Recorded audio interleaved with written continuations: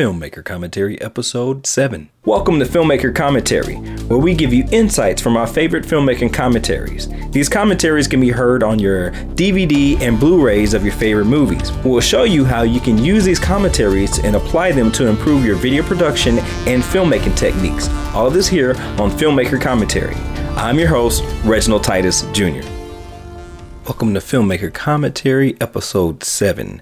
We have special guest Casey G. Smith with us today, and we won't have any news segments today. We are going to dive right into the movie Alien.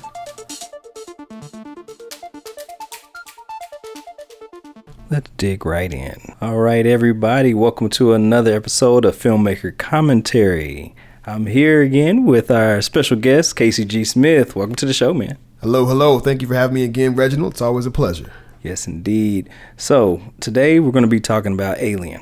Alien, for y'all that may or may not know, it was directed by Ridley Scott. It was released May 25th, 1979 in the United States with a budget. Online it says 11 million. It depends on who you ask. It say 8.6, 10, whatever. At the box office, they have it at 100 million to 200 million. VH sales and the rentals were about 40 million. And so basically this movie is a cash cow, and it's the reason why so many sequels and prequels are made for this franchise. Director Ridley Scott, this dude's 80 years old right now. Yes, which means he would have been closer to in his 40s when he actually shot this film, which it was shot in 78. And he had a strong background coming from shooting commercials. And he had just finished his first film, The Duelist, when he was approached about Alien. Ridley, he's becoming one of my favorite directors, producers. I've kind of slept on him a little bit. You know, I've seen some of his work, but he has a career that I look forward to having. Is like, 80 years old, still sharp, still doing his thing and active. Because most recently, the movie that's out right now is All the Money in the World. That's the movie that he just recently reshot, and of course he had to reshoot Kevin Spacey's scenes in this movie, and the reshoots cost $10 million. Yes, they did. Which is basically the budget of Alien. That's the atmosphere that Ridley's working in. But you're right, Reginald. When you look at the filmography of Ridley Scott, you have everything from Alien to Thelma and Louise to American Gangster. Yeah, that's one of his favorite ones. Right, to Gladiator. Blade Runner, obviously, is a classic for him. And Black Hawk Down as well. Yeah, I was looking at his IMDb. I'm like, I didn't realize, Ridley. I'm sorry. I didn't realize. I slept on him too. I was just like, okay, now I'm actually going through his catalog and like, okay, let me just revisit, because he also gives a lot. And I like the fact that what allows him, I think, to produce so much is because he produces the films, and then also he's not necessarily writing the films. He's taking scripts that he likes, purchasing them, whatever, through his production company, and he's just shooting them. So it allows him to get to market quickly. Kind of like David Fincher. They can just knock films out. Versus if he was like a writer-director, then it'll take a lot longer. That's true. And he's so involved in that pre-production, though. I mean, we know even from Alien that he's an artist himself. And he will get in and roll up his sleeves and storyboard and get behind the camera, which we'll hear more about. I like that about him. Growing up, I knew about Alien, but I was really too young to appreciate it. I wasn't even born when it came out. But I do remember a scene from the sequel in which they performed the knife trick. Was it Aliens, or was it part 2, part 3? Aliens. Mm-hmm. Saw my mom and dad watching the scene, and once things got weird, I was out. I was pretty sensitive kid. Anything supernatural, scary, weird, I'm out.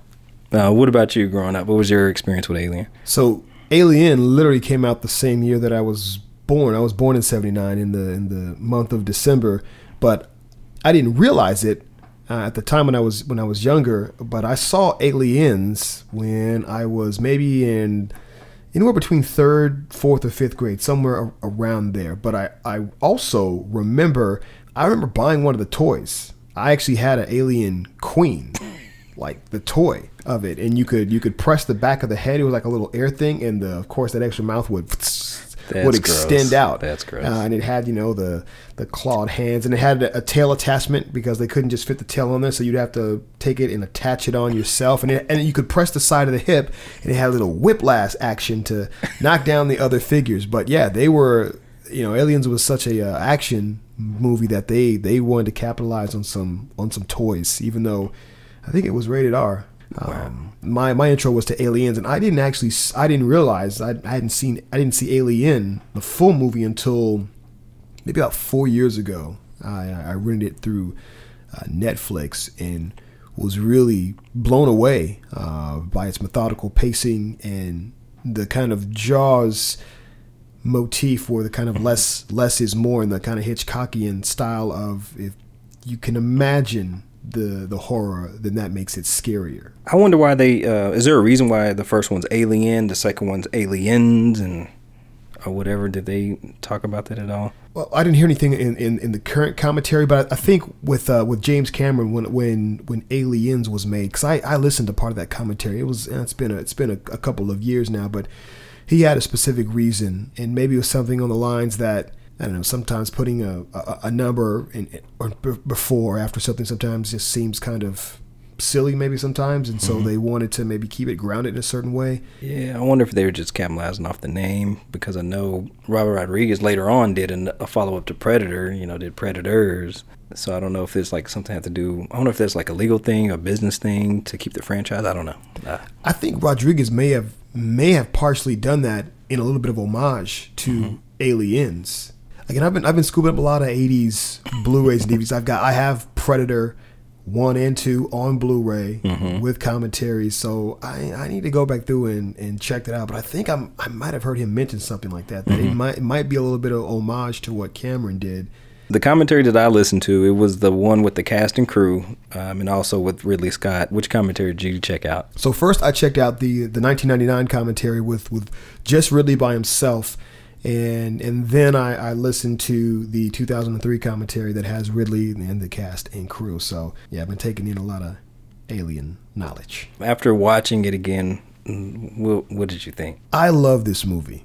Like, real talk. Yeah. I love this movie. And it was really after I had watched it the first time all the way through, and then watched Aliens, now as an adult, like, I had this just profound appreciation for it. And, I mean, I own this Blu-ray set, the Alien Quadrilogy, and it has 6 discs, and it has more content than any other set that I own. There are things on it I still haven't seen yet, and so yeah, I love mining through it. I love the Alien lore. I love Prometheus. I liked Alien Covenant. You may not have. That's on you, not me. And I need to scoop that up on Blu-ray. Yeah. 2 collector's edition. What?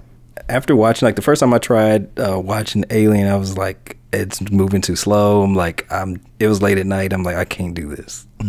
But watched it earlier today and actually was blown away. This stands up. I like the fact that they use sets. Having the sets, that makes a big difference. Really is big on saying, if you can do it physically, then do it physically. Because, certain things, sure, will look dated here and there, but there are certain elements and certain effects in this film that hold up. And from the atmosphere that really creates, to the use of smoke and carbon dioxide everywhere, to the miniatures. Man, the miniatures that they used in the 80s, I'm very impressed with how some of them still hold up. And if they hadn't told me, oh, that was a miniature model, I wouldn't have known. It looks big time blockbuster with the ship. Yeah, just multiple aspects where it holds up. And I appreciated the suspense. I know, like, these days everything is cut quickly, but I like the fact that you hang out with these characters for a long period of time, or whenever they're doing a close-up, you get a chance to kind of hang out with the character and feel the suspense along with the character. So I appreciated the longer cut of it. I agree also, Reginald. And that was one of the strategies of really, he took quite a bit of time with the casting. And actually, Sigourney Weaver was one of the last pieces to be added. But he felt that if you cast correctly and if you have really good actors, then that cuts down on at least 50% of the problems you'd have to deal with on set, and really was so focused on making this film look and feel so unique that he knew he had to have a great cast, and it really does pay off. The spending time with these characters, even though we don't know a whole lot about them, we get a couple of their quirks, but their acting just comes through, even in the slightest of movements and just looks and facial expressions. And like you said, the suspense lingering on certain moments, and sometimes just cutting away and leaving something seemingly unresolved and just moving on and just letting your mind wonder, like, what's happening to that person, you know? I didn't realize how tall Sigourney Weaver was. She's like 5'11". I go, she's almost 6 foot tall. She's been known for her height. She's almost like an Amazon. Thinking about marketing, I like the fact that Ridley Scott, he was thinking about marketing early on. He knew that the release was coming in May. And so when they began designing the posters and they came up with the logo, he wanted to use that logo Alien in the titles, and he asked for it to be put in the title sequence. So I like that he's always thinking about marketing, and he had it to where he wanted to look like hieroglyphics. Mm-hmm. And throughout the movie and how it's designed, you will see certain things that resemble Egypt. Yes, that seems to be a motif. Even the logo for the organization with those wings that come out, you see it branded on multiple devices and computers. It definitely has an Egyptian feel and influence to it. Be resourceful. A lot of the corridors in the actual spacecraft, they were created by junk taken away from aircraft graveyards. They assembled it like a sculpture, they painted it, and then joined them together by door architraves. They didn't really have enough money to build a lot of things from scratch, so they had to be resourceful when building the actual set. Definitely. There was a lot of resourcefulness that took place and just little tricks that would be used. There was one scene when they're heading towards the derelict ship where to make the scale and scope look larger, they put two of Ridley's kids and another production person's kids inside the suits as they're moving towards it to make the miniatures look bigger in terms of scope and scale. The ship itself was just one level, so even scenes where it seems like Ridley or anybody is climbing up or out of the ladder, they literally would start off laying down and then kind of snake their way up and pull themselves up and out. And that's kind of like maybe why you have kind of the extra base that comes out of the ground when you have a ladder. Somebody can kind of hide down there curled up and then look like they were ascending out of it. One thing I did notice was the people had normal bodies. That was just like my own observation as they're coming up through the cryogenic scene when they're waking up from hanging out for 2 years. People they got the hair on the chest. They're just these weird underwear that everybody's in. I did notice, like, if they shot the same movie today, most of the actors and actresses will be probably working out to, like, if their body's going to be seen, they want it to be sculpted and shaped. The aesthetics of how people would and could appear has definitely changed today. But one of the things that they were aiming for, even when O'Bannon wrote the script, one of the themes when Ed O'Bannon came up with the Alien script, him and what was his writing partner's name? Shusett, Ronald Shusett, is that kind of thing was almost like truckers in space. They definitely have that vibe. Yeah, and this cast and the crew of the ship, they're miners. Like that ship that they're on is for mining minerals in ores. They're blue collar workers in space, and even within the ship politics, there is even clearly a hierarchy. You hear Parker complaining about pay and trying to get more for him and his buddy, and it's so fascinating to see that they do look like regular people. They're sweaty, they're dirty.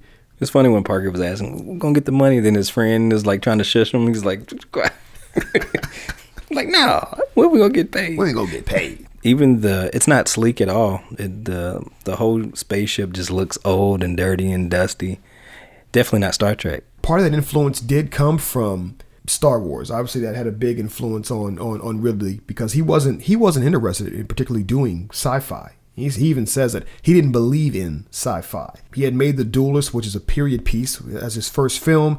He was already looking at another period piece, and then Star Wars came out, and he was like, "What am I doing? I need to step up my game and see what else is out there." And he got that script for Alien, and obviously got a vision for it. But yeah, they wanted that ship to look like it was lived in. Another thing is the score can help you drive a point across. In the cryogenic scene, how do you wake people up? they've been asleep for 2 years. How do you let the viewer know that a lot of time is passing while they're waking up? And the way that he did that was using the score. And then also, if you notice, like between cuts, it's like instead of it being like a straight cut, they're like dissolves. They're like slow dissolves going from each cut as they're waking up. When you listen to it, the score does kind of, I don't know, it has an interesting vibe to it versus the rest of the film in that particular scene. Jerry Goldsmith, who scored the film, just it stands out and it pulls on you.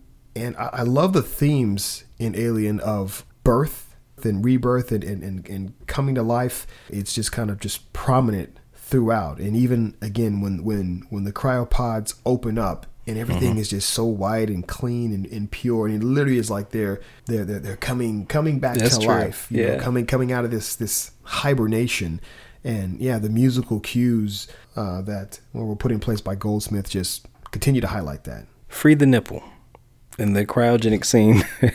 There's another observation. The women had to wear surgical tape on their nipples because if they did not, they probably would have lost 5 countries for distribution, according to the actress Veronica Cartwright, who is the actress who had the blood. There was Lambert. Had the blood sprayed on her. And also another thing, like the banter back and forth with the cast and crew is interesting because, of course, this is before, this is pre-Me Too. And so they're really open about like sexuality. One of the actors is like, all I was thinking about was vagina, and he didn't use that word. Yeah. You can figure out the other word that he used.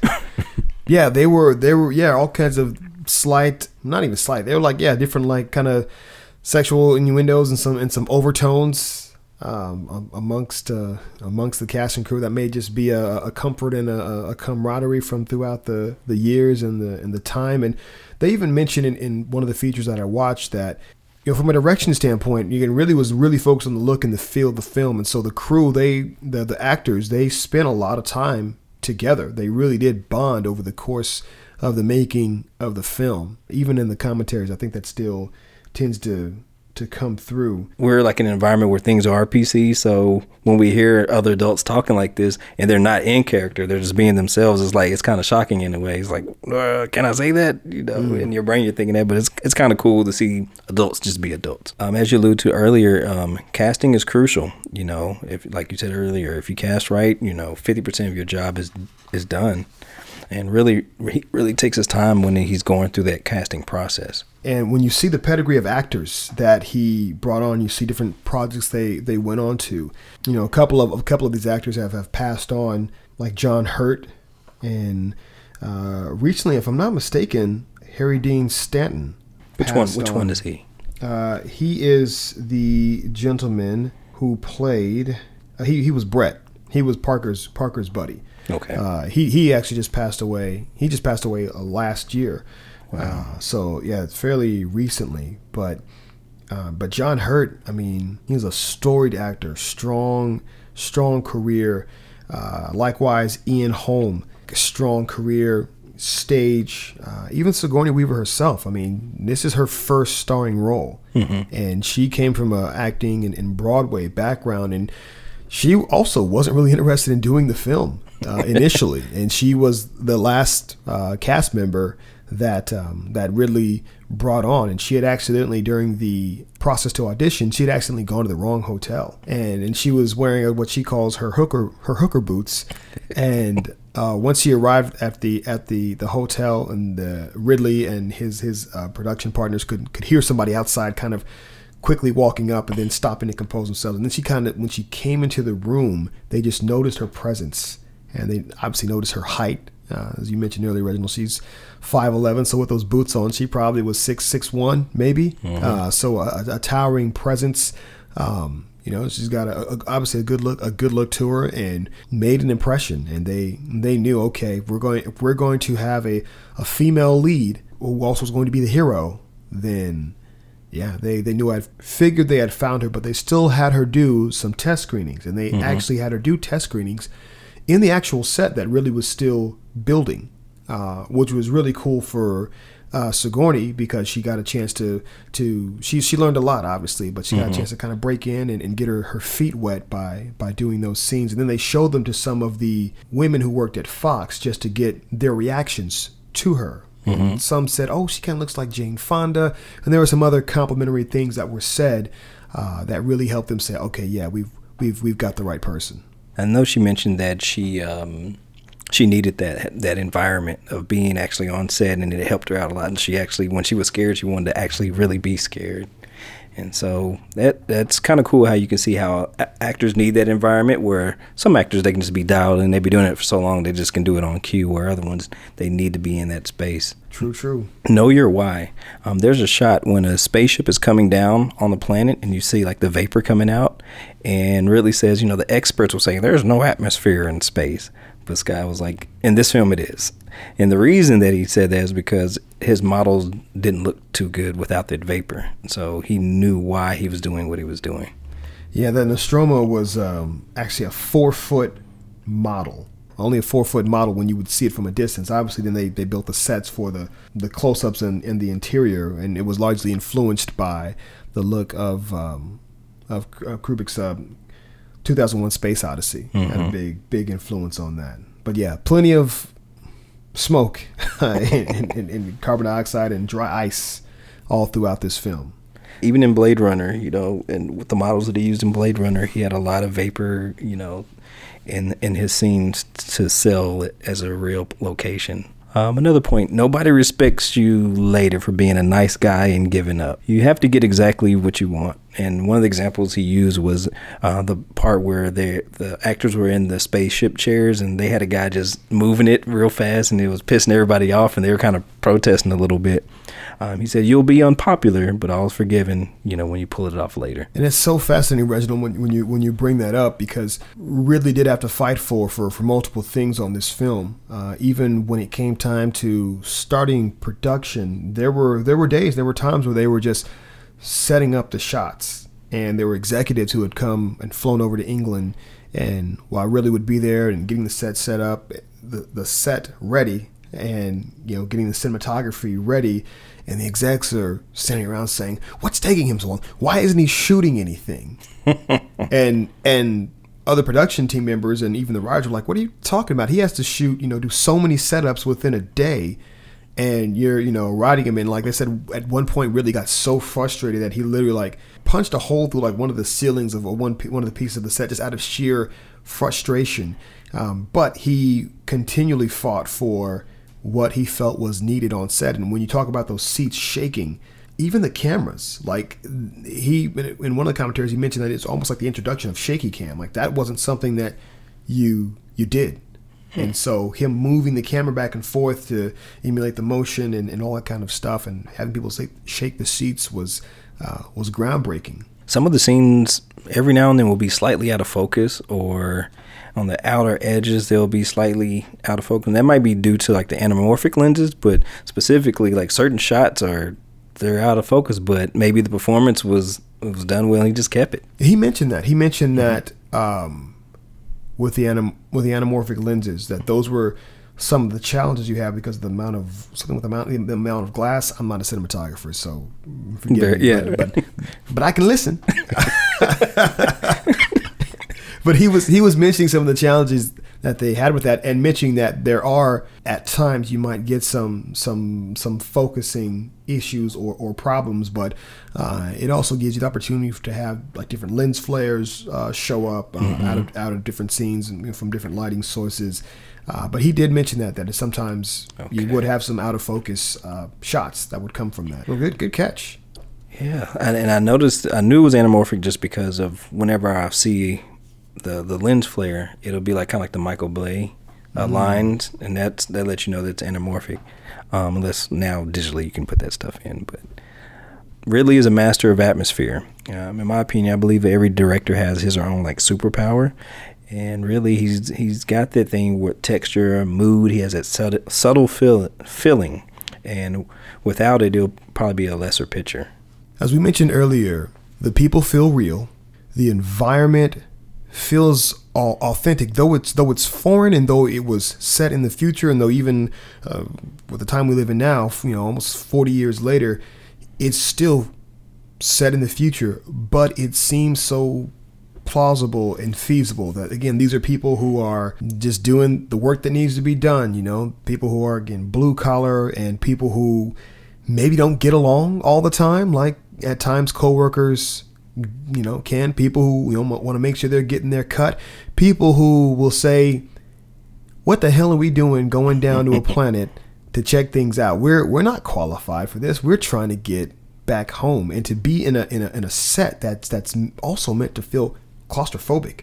Mm-hmm. You know, and that you make a turn and the hallways seem tight and snug. Areas of the ship seem dark, creepy, damp, moist. Yuck. So, yeah, man. And then of course you put all that with the music, and then you add in a face hugger, a chest burster, and a xenomorph. Yeah, man. Audiences were freaking out in the theaters. You know, we have this almost disadvantage that we've been exposed to alien and alien culture for pretty much all of our lives. Multiple sequels and now prequels. But can you imagine? Can you imagine being in the theater and watching this thing in the dark with no other kind of precursor of this kind of atmosphere and all that kind of stuff prior? It would have been terrifying. It caught me a couple times, especially during the last act. You know, I'm chilling, be like, all right, you know, it's the movie's about to be over, and then this dude, the hand just comes out, and they got the little sound effect. I'm like, really? They got me on that one. Oh yeah, it still gets me. And when I was watching it today, you know, I was like, that gummit. That jump one, and then there's another one when Dallas is in the corridor in the little air ducts or whatever he was at. And they cut to the alien. He's like, surprise! the jazz hands? Yeah. Hey! I was like, oh, man. But, you know, you talk about the look of the alien, right? Giger's design. But then, I mean, you know, it takes a village, right, to pull off a film. And it takes luck as well to find the right people. And we talked about some of the cast, but we hadn't mentioned the actor who plays the alien, Bolaji Badejo. He was found by someone who runs a studio who saw him at a pub, and they knew that they were looking for somebody to fit into the alien costume, and they knew it had to be somebody who was tall, but also very skinny. And so they had looked at some different models, and so they found this guy. He was actually a graphic designer. And they brought him in. He's an African guy. Maybe he might be Nigerian. I'm not sure. But anyway, I mean, the guy's arms are just, I mean, freakishly long, almost like the kind of arms where they almost go down to your knees just while he's standing. Wow. And so I watched some of the test shots of him just with the alien head on and just in some trunks, just creeping around the ship. And just when he's in the shadows, you're like, ugh. Like, dude looks creepy, man. I can't imagine like being an actor going against that. Like, that's crazy. Dude, yeah. So they had him take some mime classes and some Tai Chi classes so you get that kind of the slow, methodical movements. And yeah, when you just watch those test shots, it's legit creepy. Even like it's just a guy with a head. You're like, woo, this is creepy. But that adds to the atmosphere, to the tension, and the design of the costume. So in that last scene, the alien's just chilling. Like, is it injured or what's going on there? Because he's just like chilling, like sleep over here. So one of the things about the xenomorph and the aliens is that they are highly intelligent and they're tactical and they know. And throughout the franchise, we continually see that there is always this strange connection between Ripley and these xenomorphs. And obviously that progresses through. And they even mentioned that there was almost going to be a scene at the end that they actually wanted to shoot that was almost like, you know, kind of pseudo-sexual, where the alien was going to kind of look at Ripley maybe while she was in the cryo chamber and kind of notice her soft flesh and its kind of hard exterior and kind of be maybe turned on by that. But the executive was like, no. That's probably a good idea. Yeah, so they didn't go that far. But I think the alien knew that ship was going to be destroyed and that it needed to infiltrate, because when the alien host, when the facehugger attaches to whatever host it chooses and it impregnates it and puts its seed in, whatever comes out of that is going to be a hybrid of that race along with the xenomorph. So it taking over human host, which is humans, you know, we are an intelligent species, you're going to have then that I assume that kind of intelligence passed on, and you have the rapid growth. I mean, that thing becomes, from the little chest burster to adult alien in what, hours? So this is a highly evolving species. So who knows how we would rate its intelligence? So it just knew to be there and was gonna chill, and it is susceptible to cold. The aliens are susceptible to cold. So maybe being there in space, maybe that was, enough to keep it kind of bundled up. And she hit it with cold, blasted a couple times to get it to come out before, jettisoning it into space. In that scene, like, why is Sigourney Weaver wearing like the smallest panties in America? No, with the they were in these big old boxes and stuff earlier, right? And then like, what? I don't know. That's just random. I think it's also again a thing of the times, because even like kind of how bikinis were done back then. If you look at just look at bikinis back in the day, like that's. I guess kind of how some of those... That was the style. Yeah, I think that definitely is a style thing. And also, when it comes to the cryogenic chambers, again, like earlier, Ridley, even in his original sketches, he wanted them to be like, he figured if you were in cryogenic freeze, you would be totally naked. And so, obviously he's got her stripping down. But the panties, I think that's just a style. Necessity is the mother of invention. There was a part when they were on the planet, whatever that planet was that they landed the spaceship on, and they got a regular camcorder from somebody's home, and they started taking shots of the ship. And I think because the model didn't look well, if they would have shot it with the regular film camera, is that what it was? The model looked fine of the spaceship as long as the film camera was stationary and it was like a wide shot. But once they started moving around, it made the you can kind of tell it was a model. But they got the camcorder, and they were just kind of had one of the actors, I guess, moving around with the camcorder, or was the actor or the DP? I don't know. Somebody had the camcorder and they were just moving around with it. And so they broadcast that signal to the robot Ash, and they kind of had the signal go in and out. And so, Ridley did that. Ridley? Oh, Ridley was shooting with the camcorder. Yeah, Ridley shot with an older camera because he actually wanted also the effect of, again, bringing that tension and suspense and atmosphere to the audience. Like, we can't see what's really going on. Hey, wait.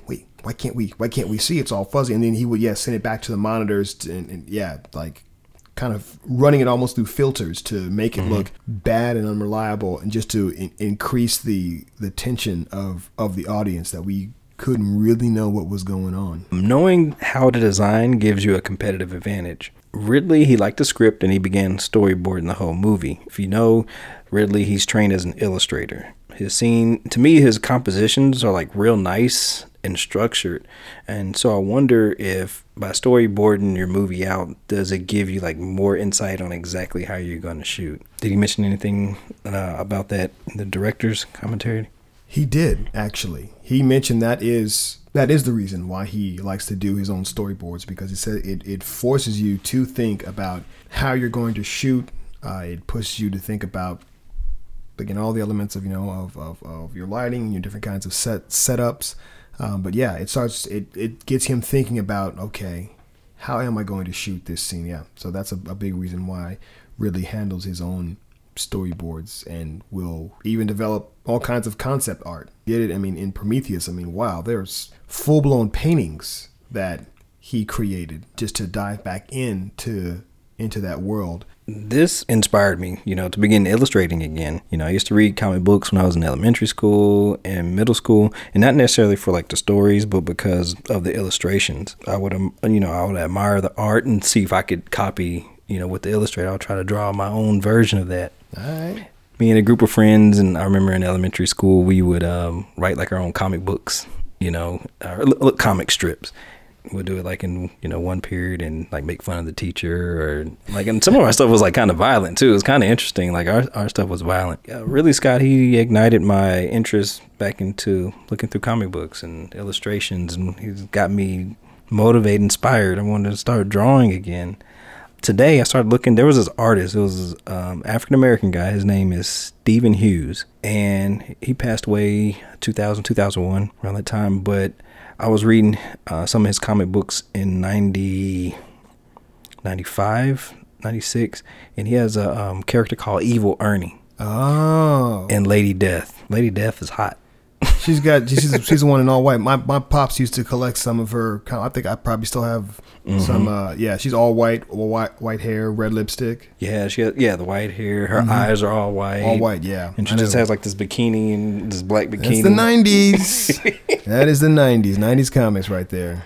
But man, the way that this guy drew it, I was like just attracted to his art just because of the amount of detail that he had in his illustrations. I'm really like drawn to black and white illustrations, but of course he had a colorist that colored his stuff in and inked it in. But I liked his illustrations. It was just a lot of details before the colorist got to it, and I was really drawn to that. So yeah, look him up, Stephen Hughes. Like right now on eBay, you can look up his illustrations, and they're selling for like thousands of dollars. Wow. Him being African American looking, I was like, okay, I can do it. Hey, inspiration and motivation, when you mention the impact of the artwork and seeing what Ridley is doing, it's really fascinating with this project. Even with the writer Ed O'Bannon, he actually talks about how when they brought H.R. Giger on, I hope I'm saying his name right. I was wondering, Geiger. Okay, that sounds better. All right, we're going to call you Geiger.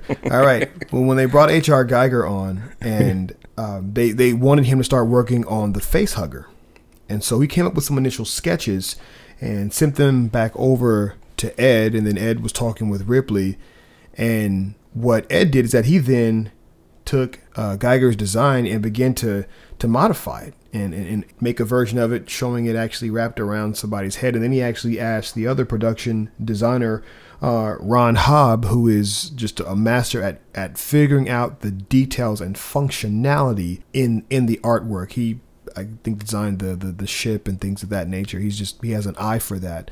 And so he figured out how the fingers, if you will, of the face hugger would look, and the knuckles, and how it would wrap up. And so Ed O'Bannon played a big part in designing the face hugger, though he's by trade, you'd almost say, he's a writer, yet he's even involved in the design process. So I think we can, both take a cue of just looking into ways to be able to design and communicate your ideas. And I think that gives Ripley such a huge heads up. Even when you look at other projects, again, I've referenced Prometheus multiple times because there's so much work he did to communicate his ideas. And that means he also can communicate with any department on set. No, this is what I really want. And he could go ahead and give you an idea, a starting point, or he can finish it himself, say, okay, make it look more like this, or go this way or that way. And Ridley is pretty demanding, and because he knows his stuff, he's not going to just get by and slack off. He'll catch you. I like the fact that he is storyboarding, and it made me think of a correlation because Robert Rodriguez, he is trained as an artist as well, and he had a comic book strip when he was at the University of Texas in Austin. He would draw a lot of some of his stories. He would draw them out.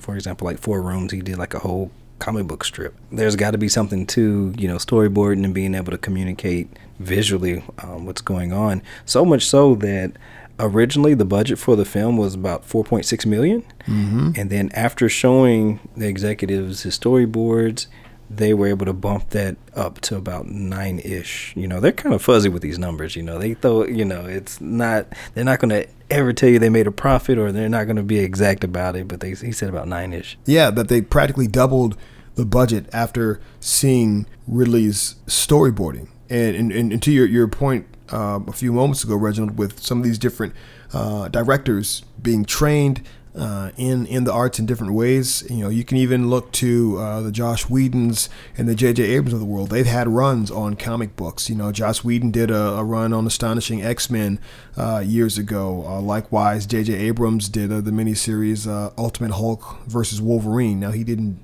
illustrate it, but he did the writing. But who knows? Maybe he did some drawings as well. So I think definitely there is a correlation there. How to get a cat to react.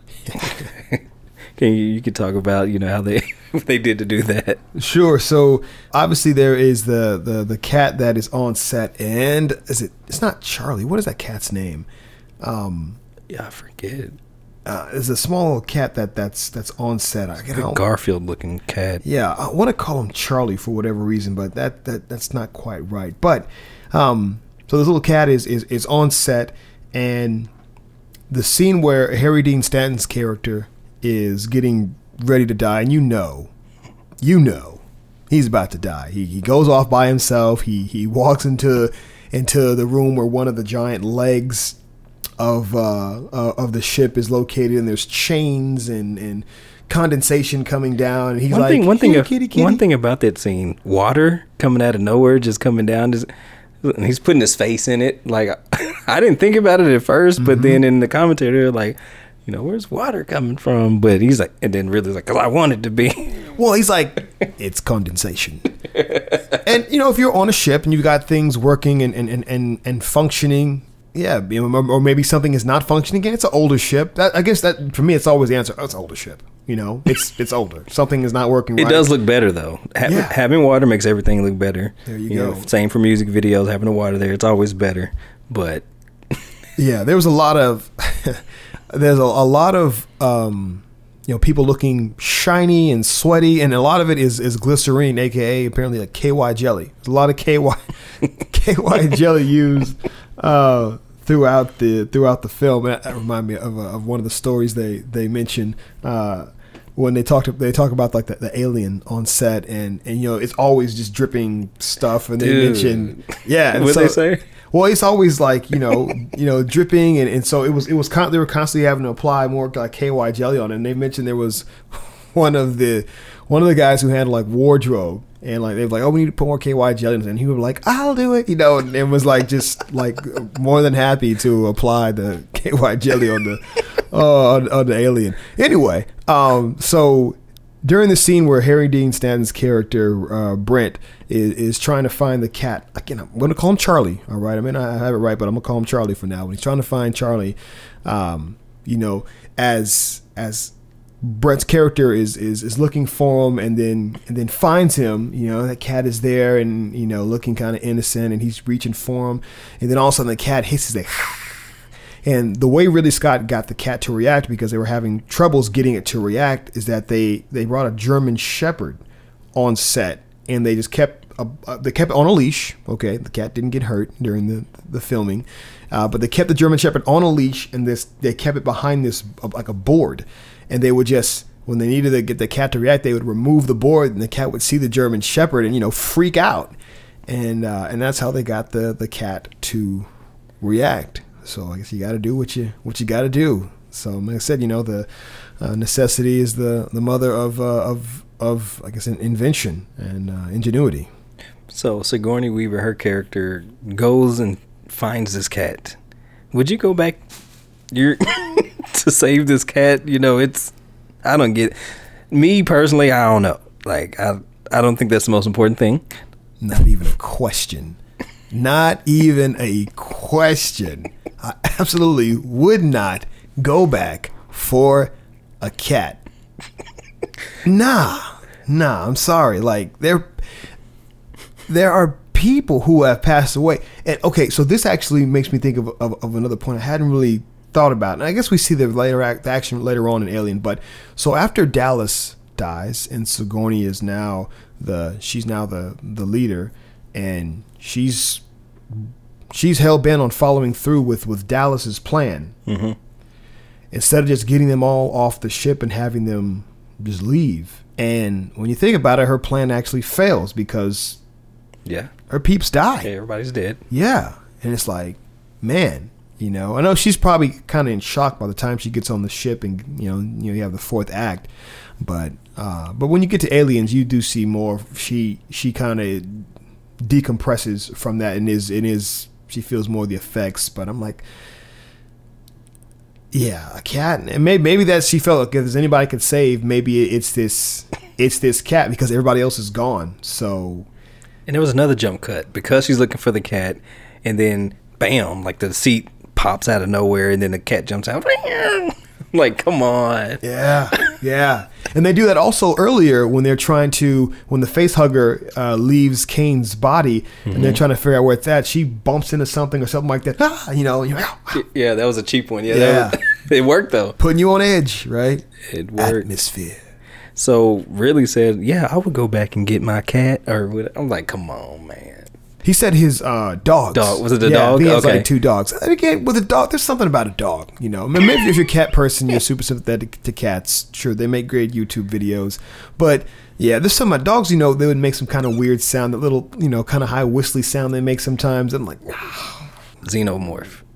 Gotta go, Rover. Gotta go. Gotta go, Rover. Oh, man. Do your homework. Ridley wanted the movie to look like 2001 Space Odyssey by Stanley Kubrick, but he wanted the rhythm of the classic scare movies like Texas Chainsaw Massacre. So he, the producer, DP, they rented out like all the scary movies of the time and watched them like being in school. He didn't want the movie to be like a pretentious, you know, I wouldn't say Star Wars, but space opera movie.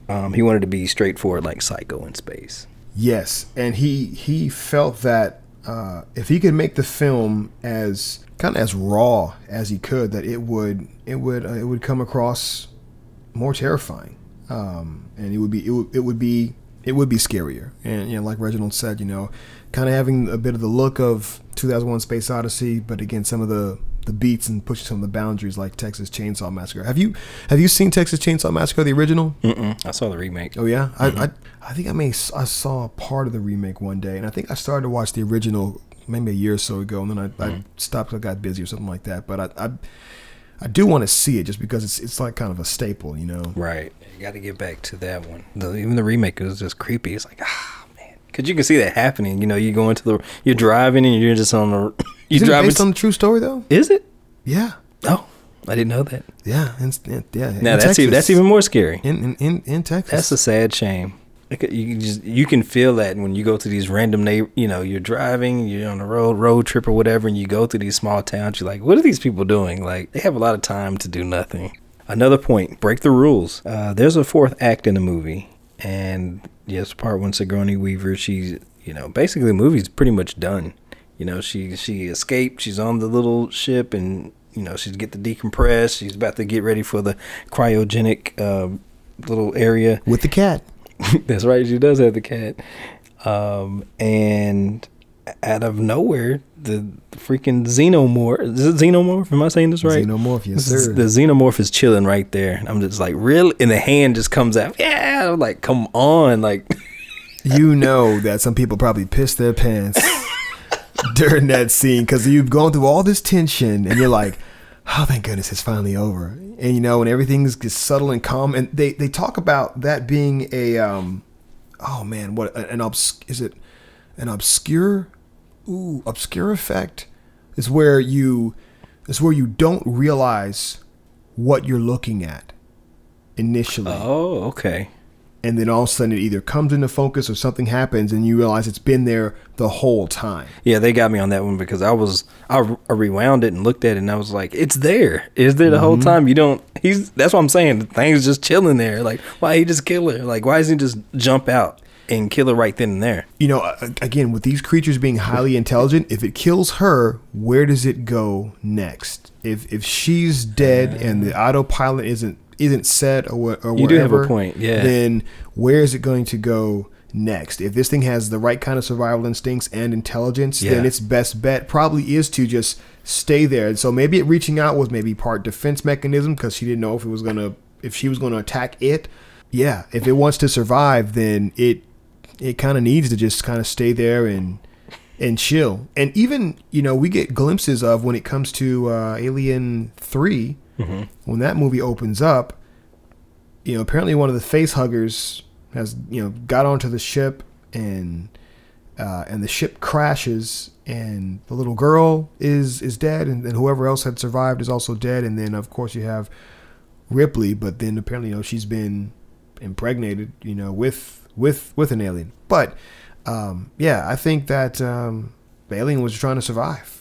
So he was just going to chill there. And also, it's a testament to Geiger's design. And even on the ship before, this thing is so kind of biomechanical that it, in those dark settings and when you have tubes and all that kind of stuff, with that kind of interior design, it blends in so well. So yeah, so she jumps back, and I'm just like, man, this thing isn't over yet. So this is the fourth act, her, defending herself, and it actually works because once she finally defeats the thing and gets it kicked into outer space, you can kind of get that relief again. It's just like, okay, we're good now.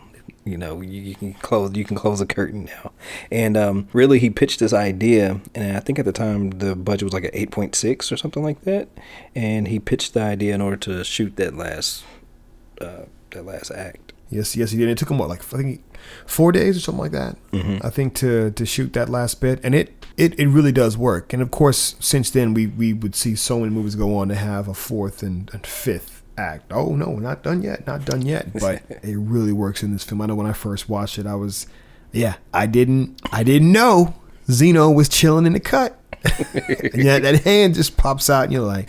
So going back to Ash, the character Ash, the robot, I didn't know it was a robot. I saw the other films before, like I saw Covenant, I saw Prometheus, so I just assumed that they would have a robot on, because that's kind of like the person that knows everything while you're doing your cryogenic stuff. The person that knows what's going on. Was Ash in the cryogenic? Was he in that area? He was. Interesting. Because like in Prometheus and everything, the android is operating the ship and waking everybody up. That's true. So here's an interesting thing, right? Because that's a prequel, and I don't know exactly how much time has passed in between. I think that one of the things that they worked at doing was making the models even more human, even pulling more humanity into them. So maybe the newer models, right, as opposed to David's model, would have a need to sleep or to slumber. Maybe that would be for the safety of the crew, or kind of to trust them a little bit more, perhaps. When I first watched it, I didn't know that Ash was a replicant, perhaps. Right. Which really actually refers to him as a replicant in the commentary. But I didn't know that he was a cyborg, humanoid, a robot. But I had seen Aliens and Bishop's character. Mm-hmm. And when he gets, spoiler alert, ripped in half, and kind of the white blood and gunk. And so Ash caught me off guard. He just seemed like kind of a little weird science dude, but he was more. So yeah, and I thought it was gross to having the white blood, and he said that was water, and like water that's got a tint to it, or was it ink, or what they colored it? It was water that was colored white. Yeah, they said it's colored water. They couldn't use milk because it would turn bad and sour. They used it, I think, after his blot gets knocked off, which practical effect wise, it worked. Shocking. It worked. Every time I see it, I'm like, oh, because that dude like took a swing, wow, and just knocked it. I was like, he's like doing the robot, the Dave Chappelle robot. Dude was strong though, like, so it was kind of trippy just seeing that, and then like this guy all of a sudden, I didn't know he was the bad robot. He's trying to kill her with a magazine. Like, what's that about? Okay, so what they say with that is because he is, some say he may be like 2/3 human, and maybe like 2/3 human and maybe 1/3 machine, but that he doesn't have sexual reproductive organs, but yet maybe he still has the desire, and that in that moment when he's shoving the dirty magazine in Ridley's mouth, that's almost like a sexual act. And that he's malfunctioning because in the mother terminal database area where he kind of shows up next to Ripley, and she pushes him, and he kind of makes a little funny kind of little herky-jerky move, just so briefly. I think that's the kind of the beginning of him beginning to malfunction. Okay. Hence why now he's doing this weird magazine in the mouth. Magazine in the mouth move to Ripley. But man, he throws her around like a rag doll, which that turn is so quick, and he's like just like one handing like this. Oh, he rips her hair out. It's like, oh yeah, the bit of hair, and you're like, what is going on? And then even it's kind of funny to see it now, but it really hurt when Parker's trying to pull him off, and he kind of does the claw, and like just kind of grabs his pec, like that kind of has a little pro wrestling feel to it. But I'm sure that would hurt if that was an android hand, crushing your pectoral. That'll get your block knocked off. That's what that'll do. But I liked it. It's still effective, you know, having that blood and white blood coming down and it's like just bubbling out. And if y'all seen Blade Runner, which is also another Ridley Scott film, one of the replicants, when she gets injured, she does like the little freak out and she's like moving around and stuff. So is that Daryl Hannah's? Yeah, that's right. Yeah, when he starts spinning, even before his head gets knocked off, and he's like kind of like just like spinning around when he gets hit the first time. He's kind of just spinning him, and like that scene is well done. And then the killer strike, boom! I'm like, I'm very. Oh, you know what they said? I actually remember hearing it. Ridley Scott mentions it in the commentary that there's actually there's a smaller person in the suit. That's why the arms kind of look kind of like funny in that moment. That way, you know, it's moving around. That way, they can have the head knocked off. But it's a smaller person in the suit. That's what makes it so effective. When you did the arms, it reminded me of what movie? What show was that? The Office, the BBC version. And the guy, Garrett? What's the main guy? Michael Gervais. Am I saying? I haven't seen the original. Is it Rick Gervais? Am I saying his name right? Oh, Ricky Gervais. Yeah, so he's playing the main character, and then he was like, what's the right word? Is it midget or or a dwarf? I think it's with the, maybe it's because of the hands. So he was trying to figure out the right way to, and he was talking to somebody who was a smaller person, so it was funny. So just from a production standpoint, one of the things that was interesting that Ripley did a lot of was when it came to some of the effects, like again the face hugger, using things like the entrails of cows, sheep, even aquatic life like clams, especially when you see the inside when the face hugger is turned like face up and they're trying to examine it, and that's like a giant clam, and using those real organic pieces of tissue really helps add to the grotesqueness of the creatures. And even making a choice, and this again, Ed O'Bannon, this was his creative choice he got really to sign off on. The face hugger originally was going to be like green or some kind of weird color, but once they initially did the mock-up for it in the prototype, it was kind of flesh colored, and he said, you know what, let's leave it flesh colored and not paint it, and that makes it all the more freaking creepy. It is. I'm glad they went with that. Green would have been like kind of cliche. And this movie, again, for its time, it was anything but cliche. So many unconventional things that were done that we take for granted now, from the fourth act to the look and the design of the aliens to, you know, the flesh colored face hugger to, you know, having something literally impregnate you and then, you know, maybe come out of you. The slow build, like these things were not common in 79, and Alien kind of changed the game. And so I'm glad you finally had a chance to check it out and take it in for what it is. Again, it has become one of my favorite films. And you saw just the theatrical cut. You haven't seen the director's cut. There's a couple of added scenes in that, again, they aren't totally necessary. They don't totally change the film, but they're interesting to see. So if you get a chance to watch those, I definitely recommend that too. I've just recently watched Blade Runner 2049. Really? Yeah. Enjoyed it. I really enjoyed it. Yeah. Just being a fan of Blade Runner and just kind of seeing the continuation. And I started reading the reviews, and people were like, even Ridley Scott said it's too long. He said he produced it. He said it's too long. But almost like some people saying like the director was like just being too true to the original and could have did his own thing. But I appreciated it for what it was. So did you watch it in a theater? Did you get a chance to watch it in theater? I wish, but I ended up just getting it, renting it. I watched it IMAX. Wow. Yeah, because I just heard early reviews, and I heard like my man John Schnepp. Shout out to John Schnepp on Collider, Collider Heroes, big influence, and he mentioned seeing it in IMAX. So I said, "All right, Schnepp, I'm gonna go check this out." So maybe it was like the second or third week, and went to AMC Parks, and I was just like, whoa, it's eye candy. Beautiful. It's eye candy. It is beautiful. It is a gorgeous film, and you know, I did not mind the runtime.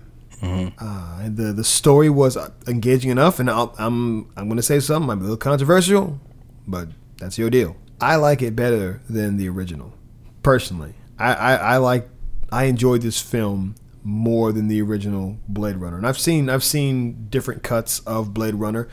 You know, Blade Runner's cool, but I like this sequel. I like it better. So there. Take that. They're like, it's the same world, but to me it just feels like a continuation. It really does, but it's like Blade Runner with a little bit more money. That's what it feels like. It's like now you can actually flesh out the ideas of what they were talking about, and you can play on these, you can expand on the worlds a little bit more. And so I appreciate that, because there was limitations. You know, 1981 when that one came out. Still a gorgeous. I mean, the original still is a gorgeous film. Yeah, I don't know why. I think even this, for me, I like the storytelling even better. How it plays out. I kind of don't like the ending of the way it ends. The first Blade Runner, I don't like how it ends, but that's on me. That's my personal deal. Because it ended with the military guy, android replicant, just dying, right? He just passed away because their lifespan was shorter at the time, and so he passes away. And then what happened after that? I thought that was it. And then we had the little bird flying off. Doesn't he? Does he end up going? No, does he end up going off by himself, or does his Sean? What's her name? The actress Sean. And you know what? I saw the director's cut, so it might have been different. I think I saw the final cut, because there's like 5 different versions of the film. The one that you saw, did it have a voiceover at the beginning? No. Okay, and neither did the one that I watched. Now, I've seen the original, but I think the one I saw was I want to say it was like the final cut. Do I like this one better? I don't know. Yeah, for me, it's an easy yes. That's a easy yes. Yeah, I enjoyed Ryan Gosling's performance, Jared Leto's performance. Harrison Ford did his thing. Dave Bautista, and shout out to Dave Bautista, man. Yeah, he crushed it. Man, I love seeing the variety of roles he's taking on, and even like he can do like just the kind of the subtle, quiet role, like what he did in this. I was like, okay, just cooking your food and turning on a rage. Even Robin Wright. Oh yeah, she crushed it. Yeah, from House of Cards and The Princess Bride, for back in the day. Princess Buttercup. Wow, you took it all the way back. Yes, sir. But yeah, I'm looking forward to seeing it again. Is it on Blu-ray? Yeah, I need to. Yeah, that's how I watched it. Yeah, maybe because I knew the limitation after listening to the commentary, knowing the limitations of the Blade Runner. He couldn't shoot the way he wanted to. He was boxed into a lot of sets. So, and the world wasn't as massive as he wanted to be, because he had to shoot it on sets, kind of like Alien. This guy had more money, and we got the technology, so he can really explore. And one of the sad things is that it was like a box office. It didn't do well at the box office. Unfortunately, similar to the first Blade Runner, like this didn't perform well. Sadly. I can see why. Sure. I mean, it is a lot to ask. Some people, would say, oh, you could go in and see it without seeing the first one. I don't agree. It ties in so closely to the first one. I mean, I think you could maybe go in and watch it and enjoy it for what it is, but it ties in so closely to the first one. I think it's a lot of stuff. It requires you to think, and then the way that Ryan Gosling, the way he's acting, you have to have some backstory, because like they're not offering you that much. Same thing with Harrison Ford's character on the first one. They're as an actor, they're not giving you that much because they're replicants, so they have to act a certain way. So the important question: you've seen the first one, you've seen the scene where Harrison Ford's eyes, maybe ever so quickly, may glimmer, may glow. Do you subscribe to the theory that maybe he's a replicant? Yes. Because I forgot the guy that was in the first one that was making all the little character things. The little origami. Yeah, there was James Olmos. Is that who that was? Olmos? Yeah, I believe so. It has something to do with with their memories. So when Harrison Ford is always looking at those things, it's like a memory trigger or something like that, the implanted memory. You think that's his button to? Yeah, I don't know though, but I would say yeah.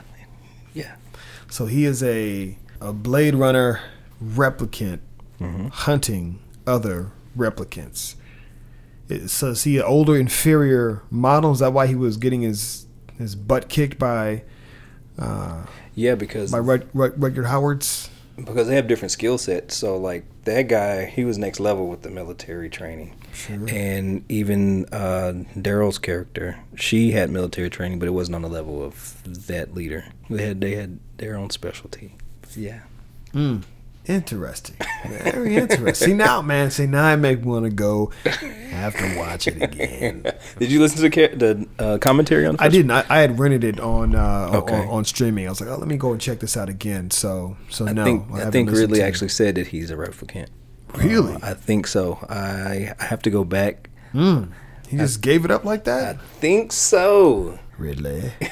Wow, I figured he would just leave that a mystery, but I think at the end he says it. Don't quote me on that, but I believe he did. I would have swore I heard him say that. But so speaking of something that Ridley said on commentary, this really stuck out to me on the 1999 commentary for Alien. He had mentioned then, and he mentioned it in 2003 when he's talking with Sigourney Weaver about going back and exploring where the aliens came from. So I'm saying even back in 99, he had mentioned wanting to go back and explore the space jockey, go back and explore the origin of the aliens, and talking about them, even then, as biological weapons, which if you've seen Prometheus, if you've seen Alien Covenant, it dives into that. So he had this like pretty clear idea of where he wanted to go back, and he even starts talking about who their these inventors would be, that they would they would be an interesting kind of creator and all that kind of stuff. I'm like, dude, he had this in his mind. I mean,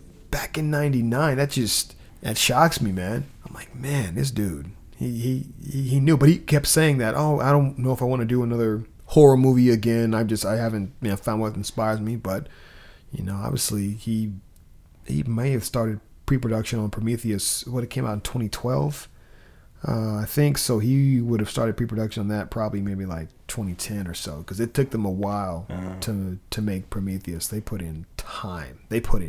And big money into that one. But anyway, I just wanted to mention that.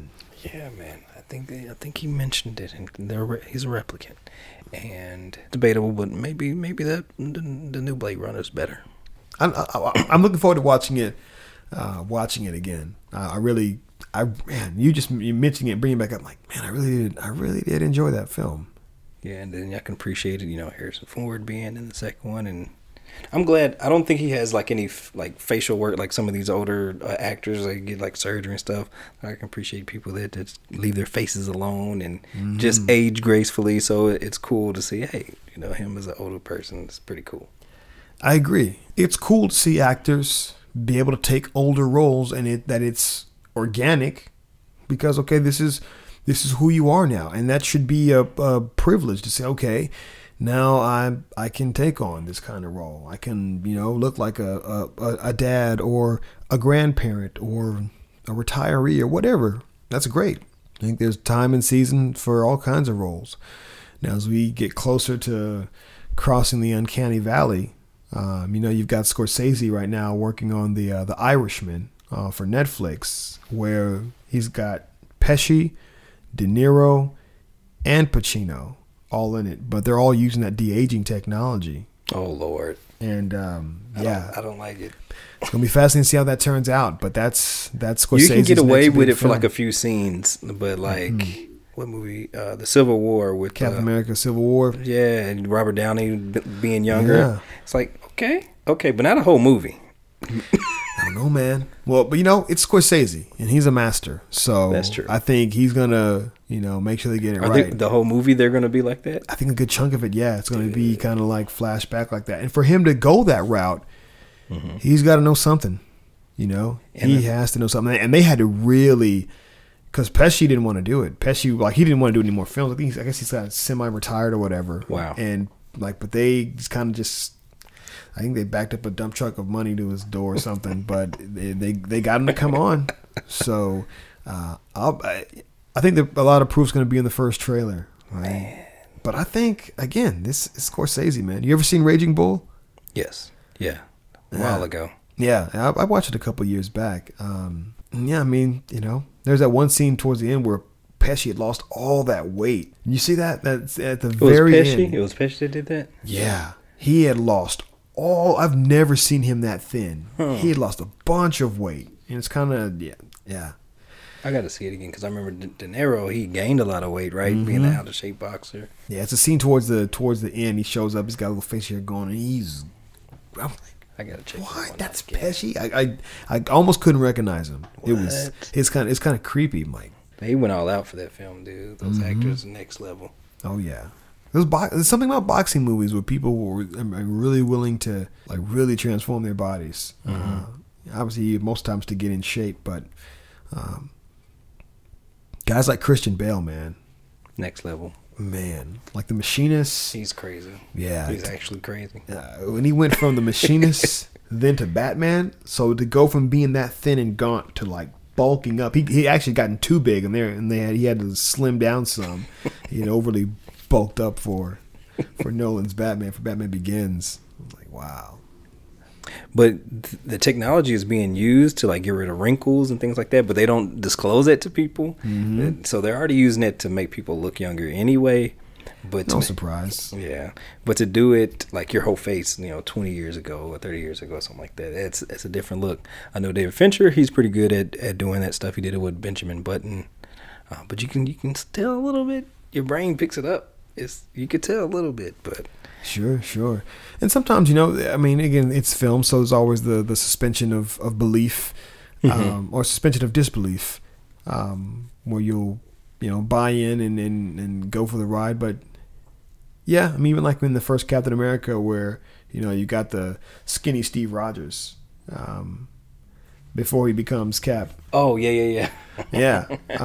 And, That was done well. Yeah. I think if you go back and look at it now, I think it's going to not look quite as well as it did. You kind of see some of the, I don't know, chinks in the armor or whatever. But the Apes movies, man, the Planet of the Apes. Yeah. That, like, they've got it down. Oh man, they've got it down.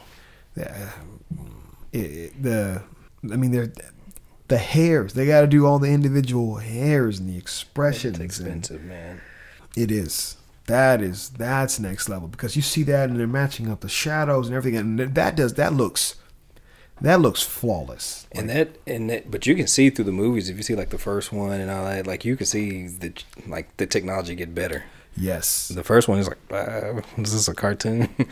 But now you can't tell. It's now they've got it down. The third, oh man, you seen the third one? The War for the Planet. Oh, it's good. And this little ape called Bad Ape is hilarious. But the journey of Caesar is it's super fascinating. But yeah, the visual effects in that one, it's you cannot tell. You watch it, you're like, oh wow, look at these trained these trained apes acting. That's literally what it looks like. But it's also right. It's also I gotta give mad kudos to Andy Serkis. I mean, the performance that he puts in, because they're matching that performance like it's frame by frame. Yeah. The next thing is just everything has to be immersive. Like that's going to be the next level of entertainment. I want to be in the movie. Yeah, it'll be Ready Player One / The Matrix. Yeah. That singularity. Have you done anything with VR? Have you like tried any of the VR headsets, anything like that? Not yet. Yeah, I haven't done anything yet. I want to sample it, kind of. I want to try like a scary movie kind of situation, but I don't. I do and I don't. Just because I've been in like in arcades where you sit down and the thing, you close the curtain and you're doing the thing and the seat's shaking and you're shooting and then the speakers are all around you. That's scary within itself. But if you're like in an actual environment, you can see the actual environment. You feel like you're in it and it feels real. Like I want to experience, but I really don't. Yeah, because I'm on the fence. Yeah. So I know that would get me every time, the scary movies in that regard. Yeah, I played a sample of a game a couple years back on my PS4, and man, it was first person. It wasn't VR, which is the first person kind of walk around and that. Like that's enough. Now you want to be in it. You want to be like you're really there. Well, again, I'll never forget seeing this one guy again on IGN. They were filming a couple of their people trying out VR, and they were playing this one game, and he was using the the joysticks, the special joysticks, and he had to pick up a flashlight and put batteries in it. Picked up the flashlight, had the batteries in his hand, all virtually, and dropped the batteries.